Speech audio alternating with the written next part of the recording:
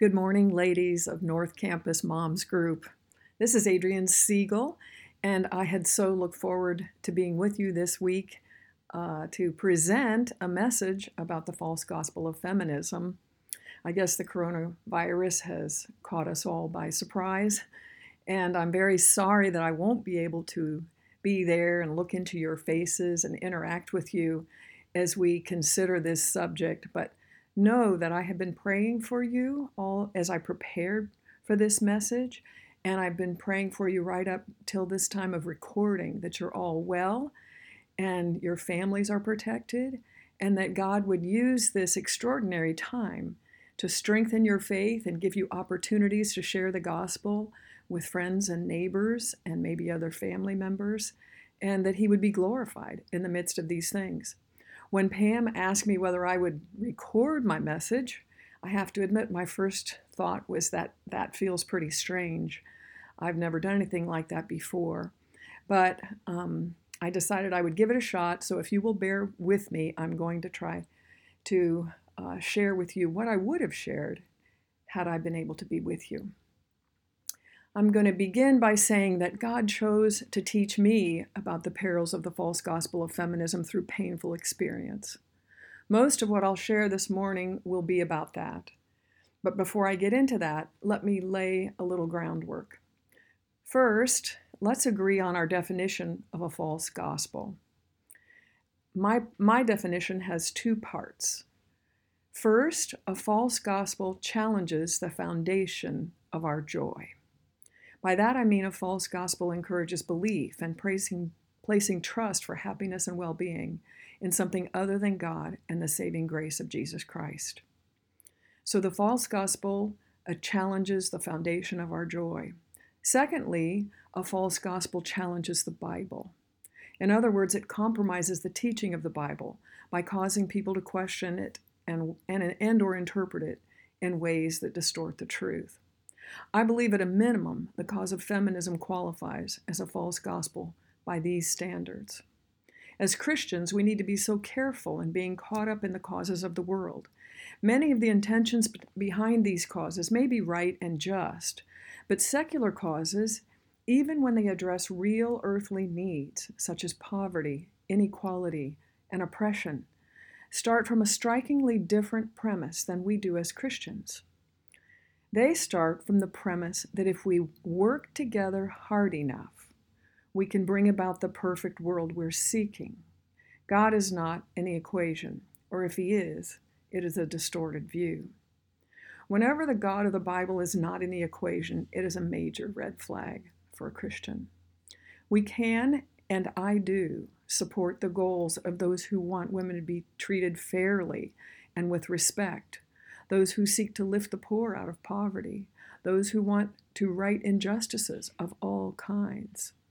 We can and should be active on all of these fronts, but we need to be sure our involvement is under the headship of our Lord, tested by the truth of the Bible, and fully and joyfully submissive to God's sovereign will and plan. With that in mind, false gospels are particularly insidious because they generally appeal, at least in some fashion, to human desires and needs that are real. For example, the prosperity gospel promises material blessing, and it's not always overtly appealing to greed, but usually by exploiting a real need. This is one reason the prosperity gospel appeals to the poorest of the poor, and why the false gospel of prosperity is thriving in developing countries today. Similarly, feminism appeals to the need for the change of some of the real injustices in our society. I did and do believe women should have respect from others, be equal citizens in our country, have access to most jobs and equal pay for equal work, and other things that those in the movement have fought for. Back in the 60s when I was growing up, and in the 70s and 80s when I was most influenced by feminism, there was more discrimination on all of these fronts than there is today. This testifies to some good that has been done, at least in part, because of the feminist movement.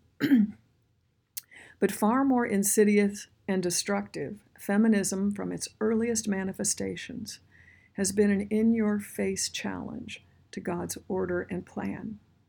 The spirit of Eve is alive and well in our age. We need to examine our own hearts and make sure it is not alive and well in us. Fundamentally, feminism encourages women to believe they understand what is best for themselves and can get it themselves. They don't need a man or men, and sometimes overtly and sometimes subliminally, they believe they don't need God. This is the lie Eve was coaxed to believe, and it still tantalizes not just women, but every human being today. Specifically, feminism demands women place their own, I would argue perceived, needs and desires above the plan of God and above the needs of others.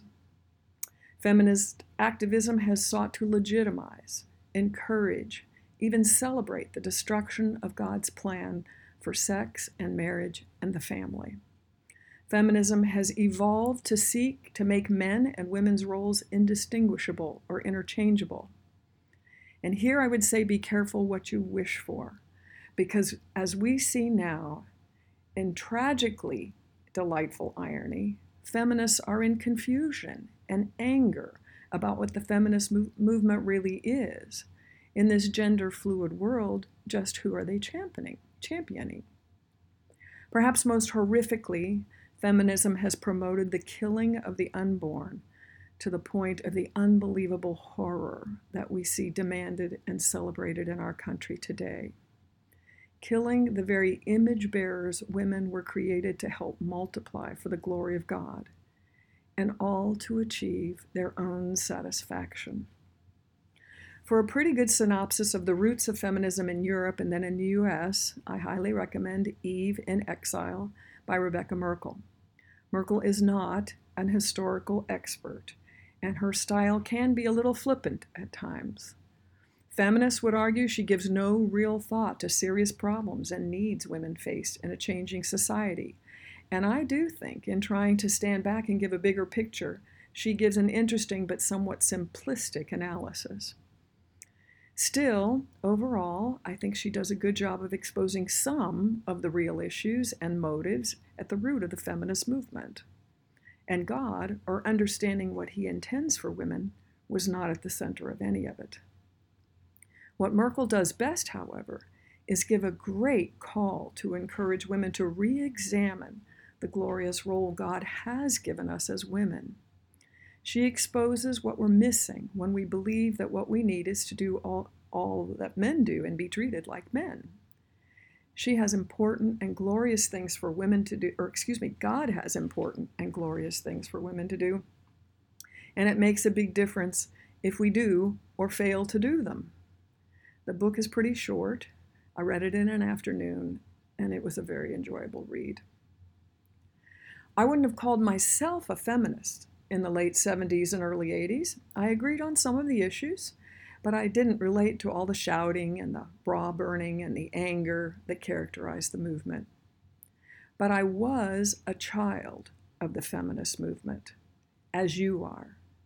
Its aroma wafted into every room of my thoughts and shaped so much of my personal goals and aspirations. I was like the frog in the pot of water that is slowly heated. It took a long time before I was even aware I was in danger. I want to highlight my experiences on 3 fronts as they relate to feminism. All, by the way, related to the insistence of what they call equality with men, but I would argue really means the interreplaceability of men. The first area is the sexual revolution, which affected me most when I was an unbeliever before I came to Christ. Second was women in the workplace. This dimension of feminism contributed more than I understood to my identity, even after I became a Christian. And third, women in the church, because I came to Christ in a liberal church that had bought into the feminist movement. This dimension really became a source of confusion in my spiritual life. If I had to summarize the way I understood the underlying premise of the feminist movement at the time, it would be, women have been repressed too long. It's time that women stood up for themselves and did what's best for themselves. In the context of society I grew up in, and the messages that permeated that society, that sounded right to me, even though I couldn't really point to ways I, as a woman, had been repressed or oppressed. I also understand now that the context included my natural bent towards sinful self-centeredness. Who doesn't want to stand up and do what they perceive to be right for themselves, in any time and place? I can't say that I really expected the feminist movement to do all this for me, but those ideas helped me believe that the most important thing for me was to become an independent, successful, fulfilled woman. This meant I needed to take responsibility for my life and that it was up to me to make choices that would be best for me. My motives reflect perhaps the biggest lie perpetuated by feminism and society, and really Eve's motivating lie. It's all about me. So how did the sexual revolution affect me? To put things in context, we take most of the realities of feminism has brought about for granted today. But at the time I was born and growing up, feminism was ushering in massive change. In the 1950s, media was not allowed to show explicit sex. Swear words were banned from the media. You couldn't check into a motel room with a person of the opposite sex if you weren't married, unless you lied. Dorms didn't allow members of the opposite sex on living floors, only in public areas at certain hours. You couldn't lease an apartment together if you weren't married. You couldn't get a divorce unless there was proven adultery or abuse. You certainly couldn't get an abortion legally. And almost everyone still agreed that homosexual behavior was not normal. Please note, I'm not nostalgically hearkening back to that time. I don't think the whole society was idyllically focused more on God's plan. But things were changing fast. When the first oral birth control pill came on the market in 1960, I was 4. My mom took them, and I later did too, before I was married. The freedom to have sex without getting pregnant was an earthquake of biblical proportions. A decade or so later, no-fault divorce destroyed the foundation of covenant marriage and really the whole idea of keeping your word. You could make vows and change your mind. No big deal. What mattered was how you felt, what was the best for you at the time. The stigma of being a bad girl, quote unquote, if you had sex before marriage, was beginning to lift, not so much for the really loose girls, but for thoughtful, intelligent, independent women who were doing, quote unquote, doing what's right for them. Young people increasingly lived together before marriage or instead of marriage. None of this sounds unusual today, but you must understand prior to the mid-50s, the culture banned all of this. I grew up in a breakthrough time, and all of these previous rules and many others were being upended, and it is fair to say that the feminist movement was at the center of it all. By the time I got to high school in 1970, the reigning slogan of the day was, "If it feels good, do it." I went to a mainline denomination church as a child, but my parents were not born again, and I know now the church was pretty liberal. That said, I learned many right things, but because my parents and those I knew in the church weren't born again, it felt more like school learning. Interesting, but not bedrock understanding. I wasn't sure what to believe about the Bible. I knew my mother didn't believe it was inerrant. This was also the Jesus freak era, and that had the unfortunate effect of making Jesus kind of embarrassing in enlightened circles. Anyway, the culture was literally turning on its head, and I didn't have a strong biblical foundation. I floated around at sea with the rest of the culture. Add to this, women were loudly demanding more respect and were demanding and being given more and more opportunities in the working world. I was, and for the most part am, all about these things. But this felt like frontier territory then. So when I left home to go to college, I really did want to study. I was a serious student, but I also wanted independence. I wanted adventure. I wanted to experiment. I wanted to taste and see the joys I'd been hearing about. I wanted to find myself. I also wanted boyfriends, and I wanted to have lots of fun. I wanted to see how to take the best from what I'd learned at home and in the culture and all that I would learn in college to quote unquote live my best life. And I didn't even know I was being prophetic. There's not time to go into it all, and it probably wouldn't even be valuable. But suffice it to say, to some extent, I bought what the culture was saying about sex. To some degree at that time, and certainly as I reflect on that time, the big takeaway is pain and shame. There were a handful of instances over the years that created images in my brain that still haunt me occasionally today. But there is also pain because I entered those relationships with hope of a really meaningful, lasting connection. And in every case but one, sex seemed to cause the trajectory of the relationship to bypass meaningful connection, not improve it. 1 Corinthians 6:18 says, "Flee from sexual immorality. Every other sin a person commits is outside the body, but the sexually immoral person sins against his own body." I can attest to the truth of that scripture. And the pain only grew worse as I began to understand how I had sinned against the Lord. I wish I had time today to share all of the things God has taught me about his purposes for sex. As I've looked to the Bible to help me untwist the lies I believed and understand God's purposes, I feel God has shown me some things so clearly and wonderfully. I wrote just a little about it in an article in Desiring God entitled, "What I Wish I Had Known About Purity." Interestingly, I deliberately put the whole question of God on the shelf. I didn't throw it out, I just shelved it while I explored elsewhere. It was significant to me then and continues to be significant to me today that I never threw God out. In college, I actually explored other religions in a fairly cursory way, and I took a wonderful Bible as literature course from a delightful man I am now certain was a born-again Christian. He never said that, he just radiated it.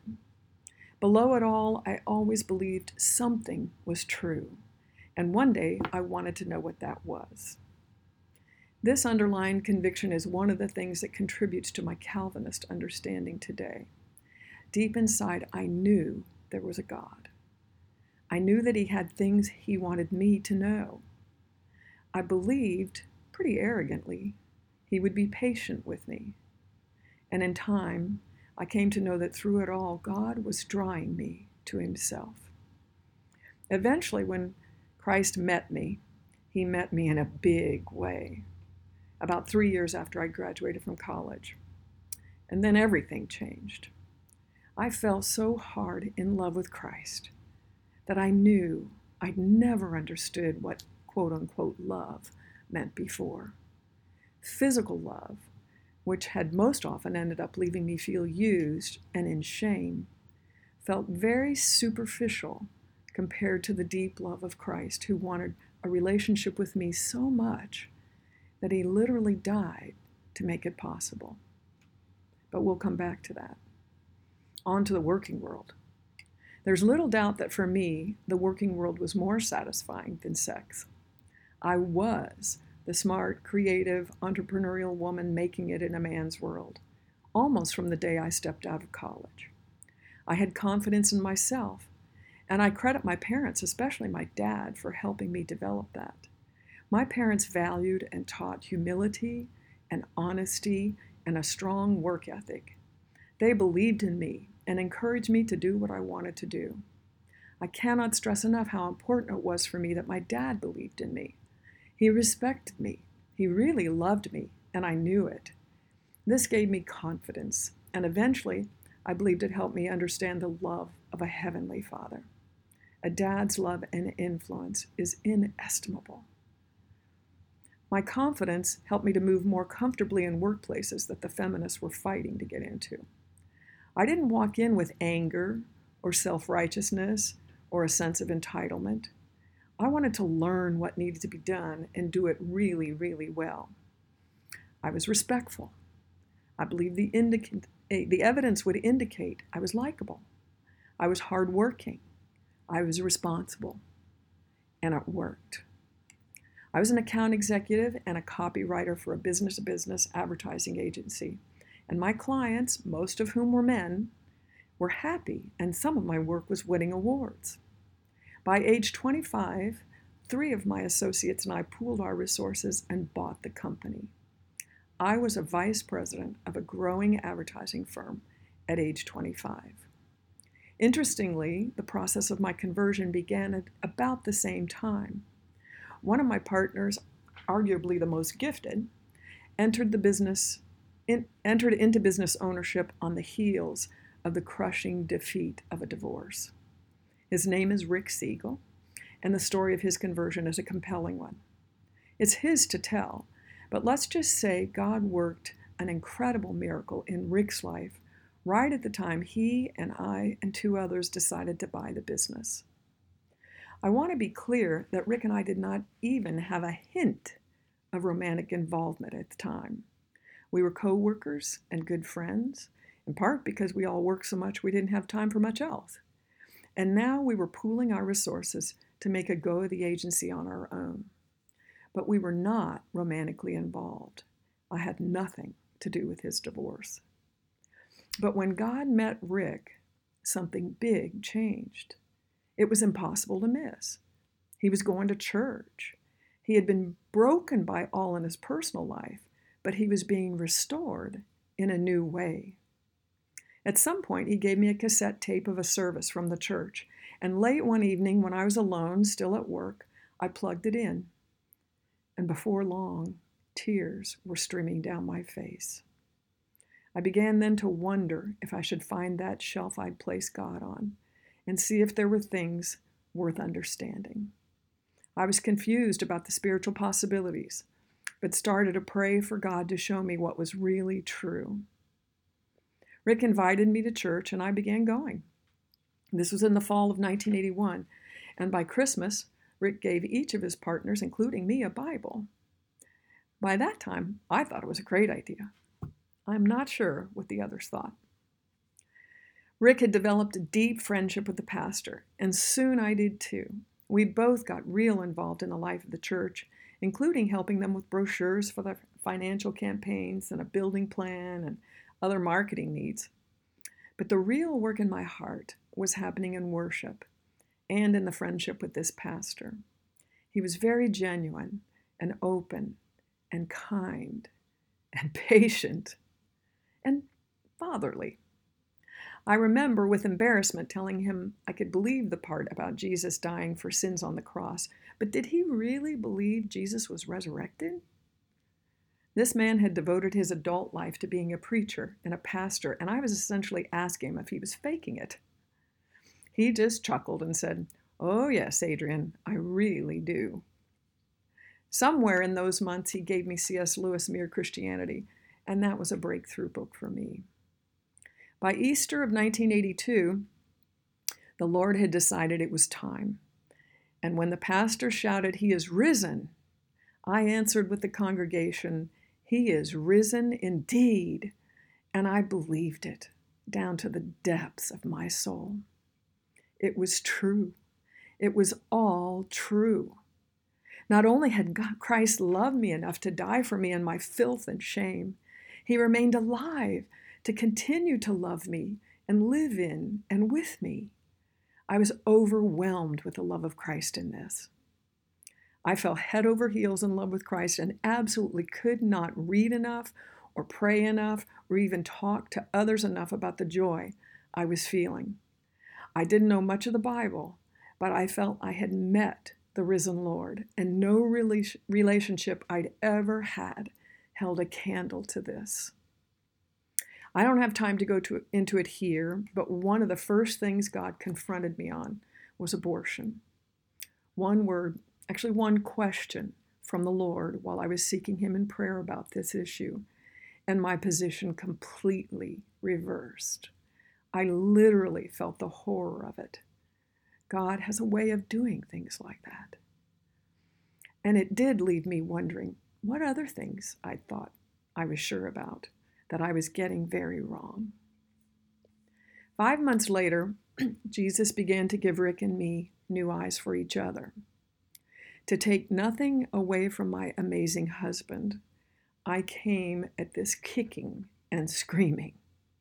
No, he was a business associate. Professionals simply did not have relationships with colleagues or clients. He was divorced. He had a child from his first marriage. His divorce had wiped him out financially. Not that any of us had that much, but he was living in an empty apartment with a mattress on the floor in the bedroom and a rented sofa and chair in the living room.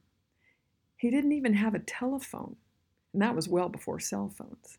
If you needed him in off hours, you had to drive over to his apartment. Even our dear pastor friend, in the utmost love for both of us, encouraged me to keep our relationship on a safer level. But over the next couple of months, the louder I argued with God, and I prayed about this more than anything I'd ever prayed about before, the more he made it clear this is what he had for me, for us. I can honestly say that my relationship began more in obedience to God than a head over heels love. I loved Rick as a friend and a colleague, but had never thought about romance with him or marriage. I was terrified. But God seemed to be saying over and over, this is what I have for you. Trust me. And when I submitted to God, romantic love did indeed follow. And we were married the following July. I tell you these things primarily because the stage was set for the next place God would confront me. He had begun to confront me about the feminist-inspired lies I'd believed about sex. Now he was going to confront me with his ideas of what it means to be a wife and soon a mother. How did these roles fit with what seemed to me to be the central part of my identity, my role as a businesswoman? Delightfully, the marriage part seemed to work just fine from the start. The concerns I'd had about our working together never materialized. We worked together fine. We had different clients and different responsibilities in the company, and we continued to do just what we'd been doing. We did have a wonderful son by Rick's previous marriage. He was 3.5 by the time we married, but we simply unfolded visits with him into our schedule. I was totally smitten from the start, and little Cameron seemed to enjoy me too. When things really started to get difficult for me was when we began to have children. It was relatively easy with our first child. I'd always planned to go back to work, and I did. We finally settled on part-time. There was a good daycare right by our building. Marshall was a super compliant and happy little guy, so it all worked pretty well. But I did have an almost continual nagging feeling that I wasn't doing any of it very well. When I was at work, I was guilty I wasn't at home. And when I was at home, I felt like there were things I should be doing for the job. I felt like I was doing a mediocre job both places. I've talked to a lot of working women over the years, and this is a really common emotional experience. Interestingly, I haven't talked to many men that experience this feeling of being deeply torn between being at home and at work. I've known quite a few men who've become a more primary caregiver because their wives have a higher paying, more responsible job. Some of them seem to be okay with this, others troubled by it. But I don't hear them expressing being torn, feeling like they should be both places, in the same way women seem to wrestle with guilt about these things. I have some ideas about this. Maybe I'll touch on them later. I lost my second child at 12 weeks into the pregnancy, and while upset, I accepted it as God's will. Soon after, I was pregnant again, and we just planned to handle this new addition the same way we had the first. I'd return to work part-time. But when we tried that plan, I cried every day I dropped them at daycare. I couldn't do it. I got up the courage to tell Rick that I didn't want someone else raising our boys. I needed to stay home. I was a little concerned about what he might think. Well, he was so relieved. He'd been thinking the same thing for some time, but didn't want to pressure me. Wow, this was all going to get real. I was leaving my business career. Yikes! But relief. Probably not coincidentally, this all coincided with a spurt of spiritual growth on both of our parts. One manifestation was that we had both, separately, come to the conclusion we needed to be tithing to the church. We gave sacrificially already, but we felt we needed to start at 10%. So the same time we cut our income in half, we started tithing the church. And you know what happened. In God's economy, it all worked out just fine. Except for my internal crisis. I've written a bit about this in an article a couple of years ago for Desiring God called, "Is It Better for Moms to Stay Home?" The long and the short of it is that I had not fully understood just how much of my identity was in my working persona. I thought of myself as the professional woman society had held in such esteem, but here I was at home, economizing, changing diapers, cleaning a small, outdated home, cooking, and basically doing over and over again things that would never be done. In other words, I was right where most of you are. I loved my boys and being there for them at every stage of development, but I missed finishing things. I missed affirmation and admiration. I missed awards and travel and witty banter. I don't think I would have articulated it this way, but I had come to believe that women of worth did quote unquote important things, like those I was doing in the working world, things society affirmed were important, things women had been fighting for years to do, things the world applauded. When I went home, I never actually believed I'd sold out, and actually I never seriously wanted to go back, but I was confused. What I know now that I didn't understand then is that I was following the world's counsel, feminist counsel, and placing my identity in my job and not in Jesus. I loved Jesus, and I knew he loved me and had forgiven me. I knew he had led me to this marriage, which was good, and to be the mama of these boys, which was good. But on a fundamental level, I still didn't understand that when I was born again, everything changed completely. 2 Corinthians 5:7 says, "Therefore, if anyone is in Christ, he is a new creation. The old has passed away. Behold, the new has come." That had happened to me, but I was only beginning to understand what that meant. My true identity had shifted from being a working woman, or even from being a wife and mother, to being united with the Creator God in Christ. I had been transferred from the kingdom of darkness into His glorious light. I was truly a citizen of a new world with entirely different priorities. I'd not come to understand that only when I really believed my life was defined by who I was in Christ would I begin to understand my worth and value in every role He assigned me. Ladies, when God designs a role for us, He has our very best in mind. The world doesn't always value the role that God assigns, but we are not of the world.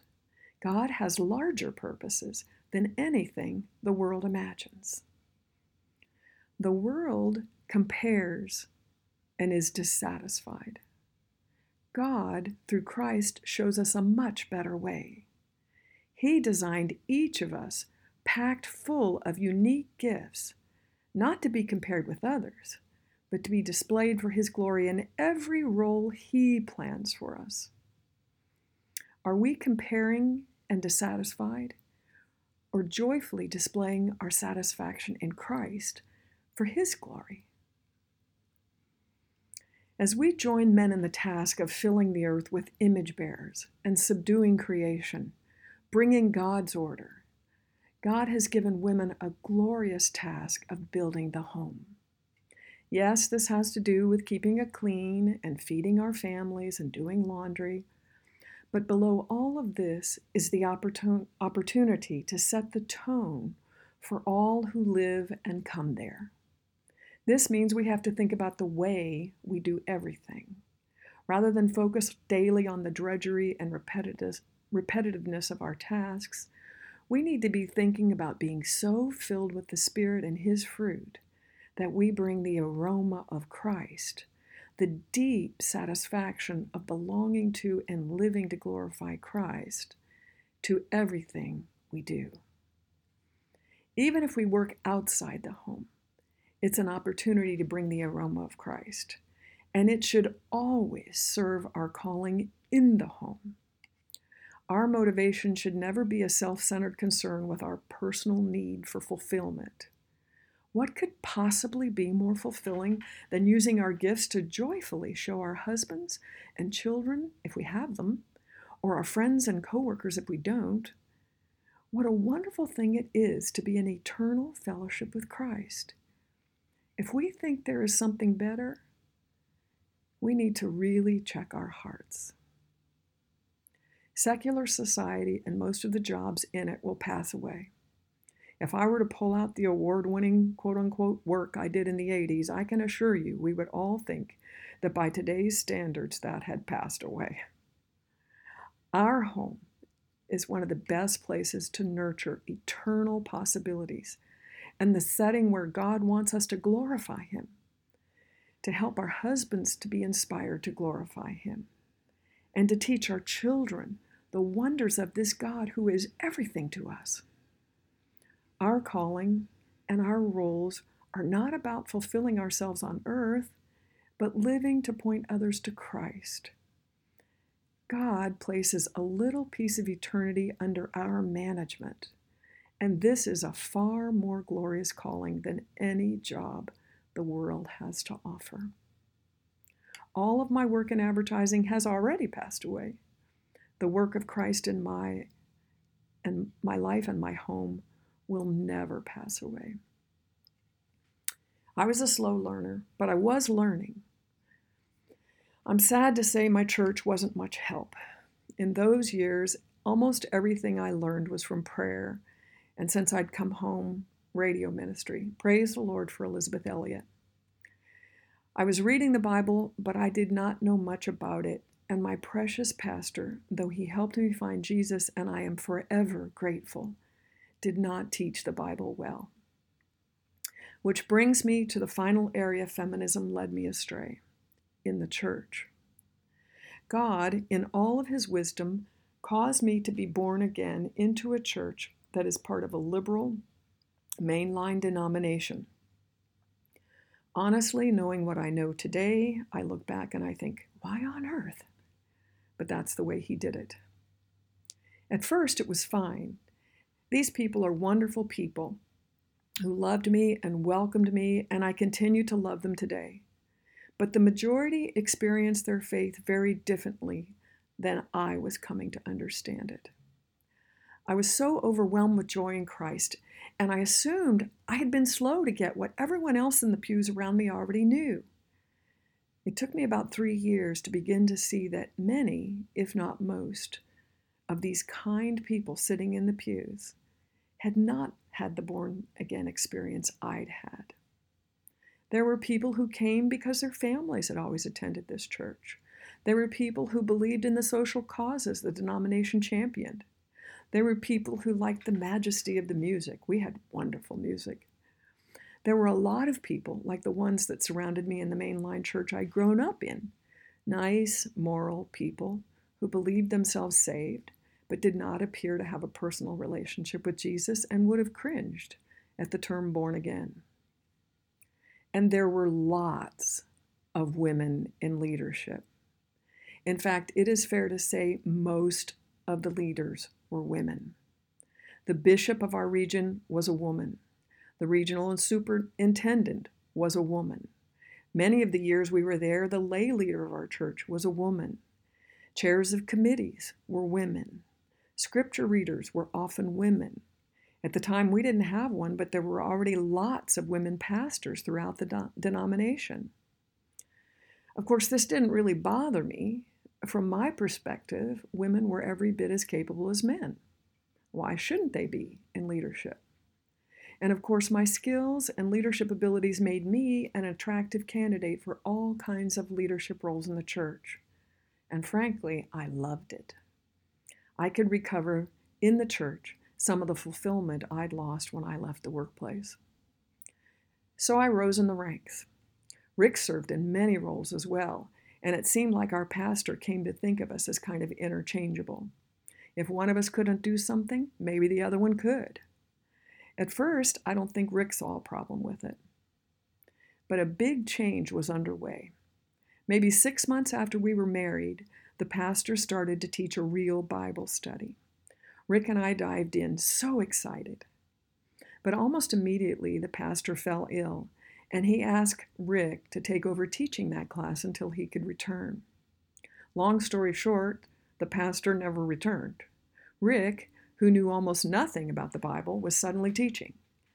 And natural teacher that he is, he began reading commentaries and studying the text more deeply and leading really penetrating discussions. No doubt he and our class didn't get all the theology right, but God's Word began to do what only God's Word can. It began to uncover sin and error and expose the light of the gospel in amazing new ways. We began to believe in the total sovereignty of God as we studied Romans, because it couldn't be plainer than we find it there.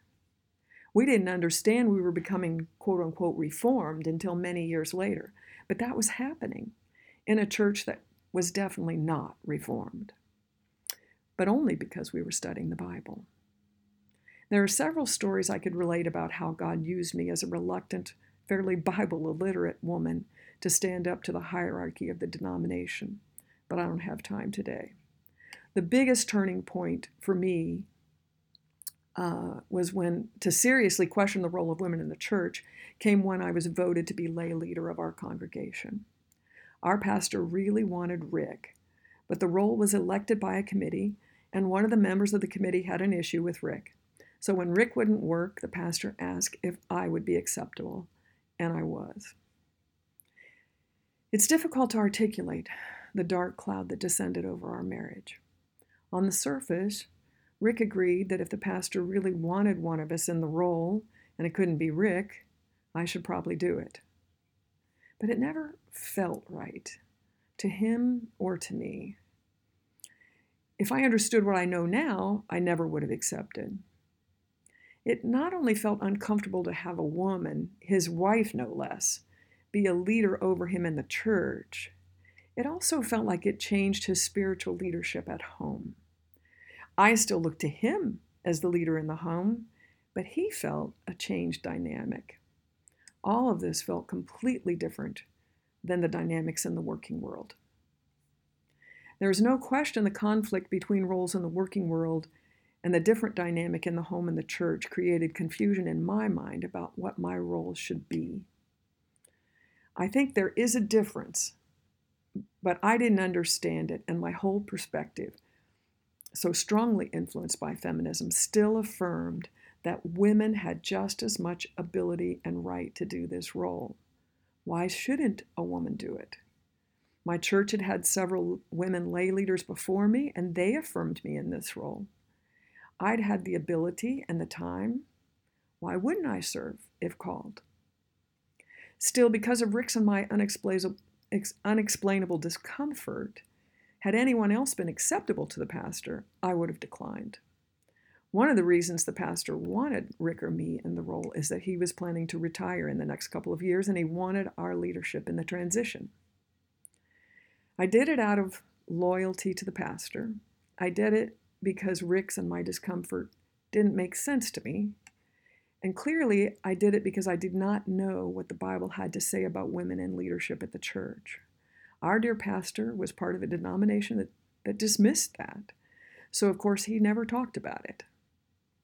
Notice, I did not take on this role because I felt like it was a calling from God to do it.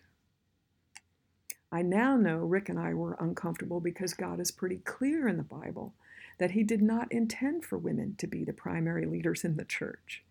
He gave the heavy burden of that responsibility primarily to men. And disobedience to God on any level disrupts peace and is like a stone dropped in a pool with a ripple effect on lots of other areas. We muddled through several years to help get the church through the transition to the next pastor, but we were pretty miserable, and we increasingly knew we had to go somewhere where the Bible was taught well. When we finally did leave the church, it was initially a quote-unquote sabbatical to investigate some other churches. The third week visiting other churches, we landed in a small evangelical free church where the pastor, a Trinity grad, taught line by line, verse by verse, through books of the Bible. We felt like we were desert ground that had finally been watered. It was amazing. We never went back to the liberal church. The new church was governed pretty much like Bethlehem, by the congregation but led by a board of elders, all men. I cannot tell you the refreshment I felt immediately to be in a church led by men that majored in teaching the Bible. It had taken 18 years, but we were finally beginning to learn and appreciate God's plan for the organization and priorities of His church. It felt and feels so right. I'm not suggesting that just because God has assigned men more responsibility for leadership in the home and the church, that they always get it all right, or that we have no contribution, or that we have no role in holding the men accountable. We absolutely have a role in all of these things and more. But God created men and women to work together, each taking the invaluable role He assigns with humility. Men and women should bring a spirit that understands he or she is not worthy or, frankly, able to do the things God is calling them to do. And that humility should be combined with awe at the privilege that God has entrusted this important eternal work to us at all. The Bible tells us that God created women to be a helper, and we bristle at this. But we only bristle because we are so dominated by the world's view that values a twisted perception of power. In the world, quote-unquote helpers are lesser people. But helper is an exalted position in God's kingdom. God has asked us to help Him in the glorious work of raising up a world full of image bearers to dwell with Him in His glory throughout all eternity. God has created men and women equally to be the means by which He fills the earth with His glory. In His infinite wisdom, God has given men more responsibility for this, and He holds them to greater accountability. I, for one, have come to be so grateful that I am called to be the helper, and that the buck doesn't stop with me. Ladies, Eve took the leadership in the first sin, but God held Adam responsible. Romans 5:12 says sin entered the world through one man. Have you ever noticed that there was nothing in God's word about men ruling women until the fall? God brought Eve into the world to help Adam with a massive responsibility. But there was absolutely no sense of a power struggle until God says the consequence of Eve's act was that her desire shall be contrary to her husband, but that he shall rule over her. And leaders don't just have power, they have responsibility. Eve received pain in childbirth, hard, but not a daily experience, and she received a battle in her heart that would challenge her pride. That was a bit tougher. But Adam added to his responsibility not only dominion over the world that was to create image bearers to glorify God. But now he also had to sweat for every single bite of food and provision for those in his growing family. His work had been hard and he needed help before, but all of their food and shelter was provided. Now, well, there truly is no rest for the wicked. It's a fearful thing to be held accountable by God, and God holds men to that accountability in the home and the church. I have come to tremble for the responsibility placed on my husband and on my pastor and on the elders of my church. These men have big, eternal responsibilities. And what has God charged me to do? Help them. Not to try to take their place, not to obstruct them, not to second guess every decision. We get to pray, encourage, affirm all that we can, work hard alongside, point to Jesus, and yes, point out real sin when we see it. We are to radiate our joy in the Lord and the fruit of the Spirit so much that it spills out over our husband, children, church, friends, neighbors, co-workers, and others, elevating the spiritual tone everywhere we are placed. This is a glorious calling, and frankly, it has very little in common with feminism.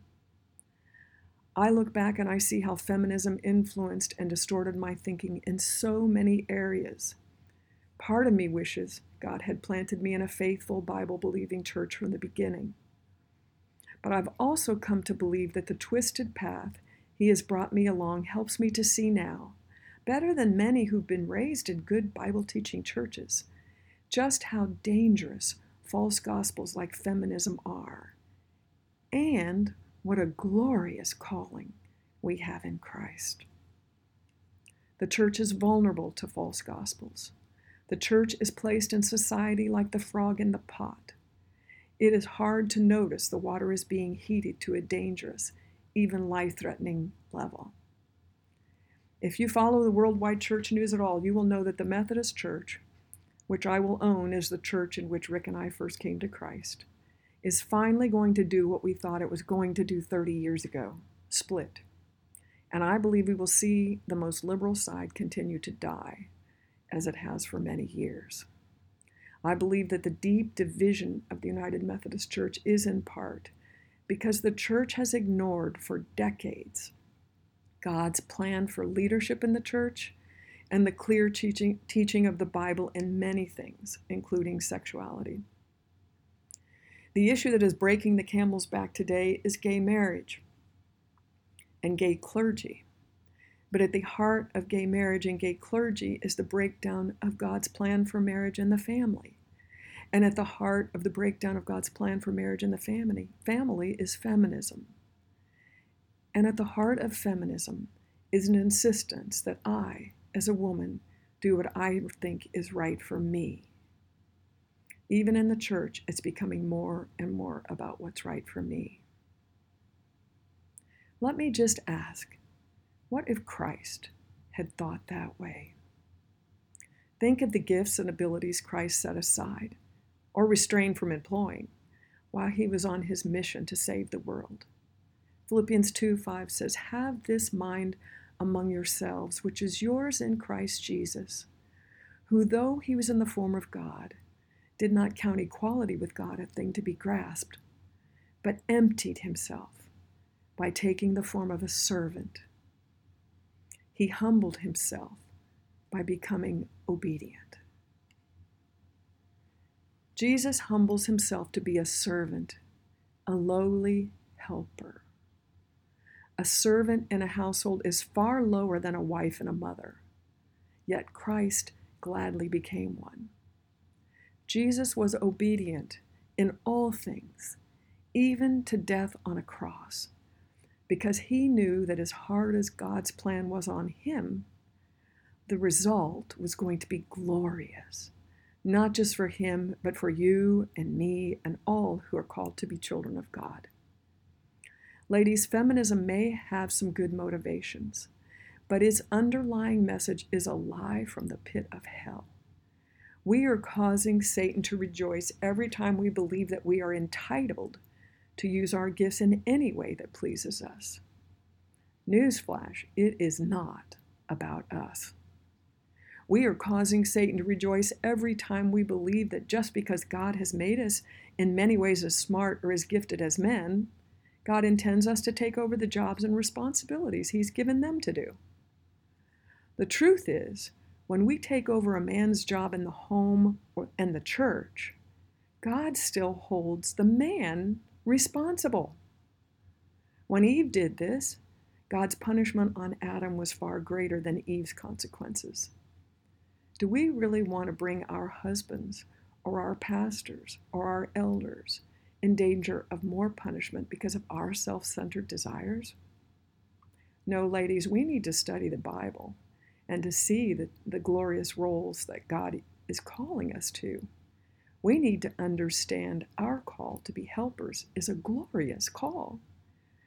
Our call to set joyful, servant-hearted tone in our home is a glorious call. Our call to raise up God-treasuring image bearers is a glorious call. Answering this call faithfully doesn't necessarily mean that we won't ever work outside the home or use our gifts in extraordinary ways that God permits to impress the world. But our first calling is to understand the priorities God has set for all women and to glory in pouring ourselves, our intellect, our imaginations, our creativity, our humility, our physical strength, our all into being the most joyfully obedient women we can be. Though its purpose has never been to glorify God, feminism has contributed to greater respect, opportunities, and fairness for women in the secular world, and I am grateful God permitted it to be used for that good. But feminism has done so much more harm than good in the way it has undercut God's word and His good and glorious plan for His image bearers. Perhaps because I'm a bit of a slow learner, God has felt I would learn best if He caused me to experience the consequences of giving my mind over to the lies of feminism before He showed me His better way. Believe me, God's way looks gloriously better when seen against the dark backdrop of worldly sin. And throughout the journey, God has been so gracious to reveal Himself at every deadly turn. He has shown me over and over His love in sending His precious Son to die for my sinful rebellion. He has loved me enough to humble me and teach me, all the while holding me on His lap like a beloved child. He's never forsaken me, even when I was flailing around in confusion and rebellion. Feminism will never love you like that. Feminism teaches you to love yourself and trust yourself. And if you think deeply at all, you will know that that will never satisfy. You and I were created to love and glorify God. And only when we pour our hearts and souls into that will we feel the joy we were made for.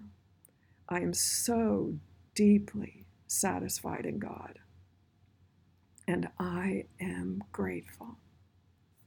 Thank you.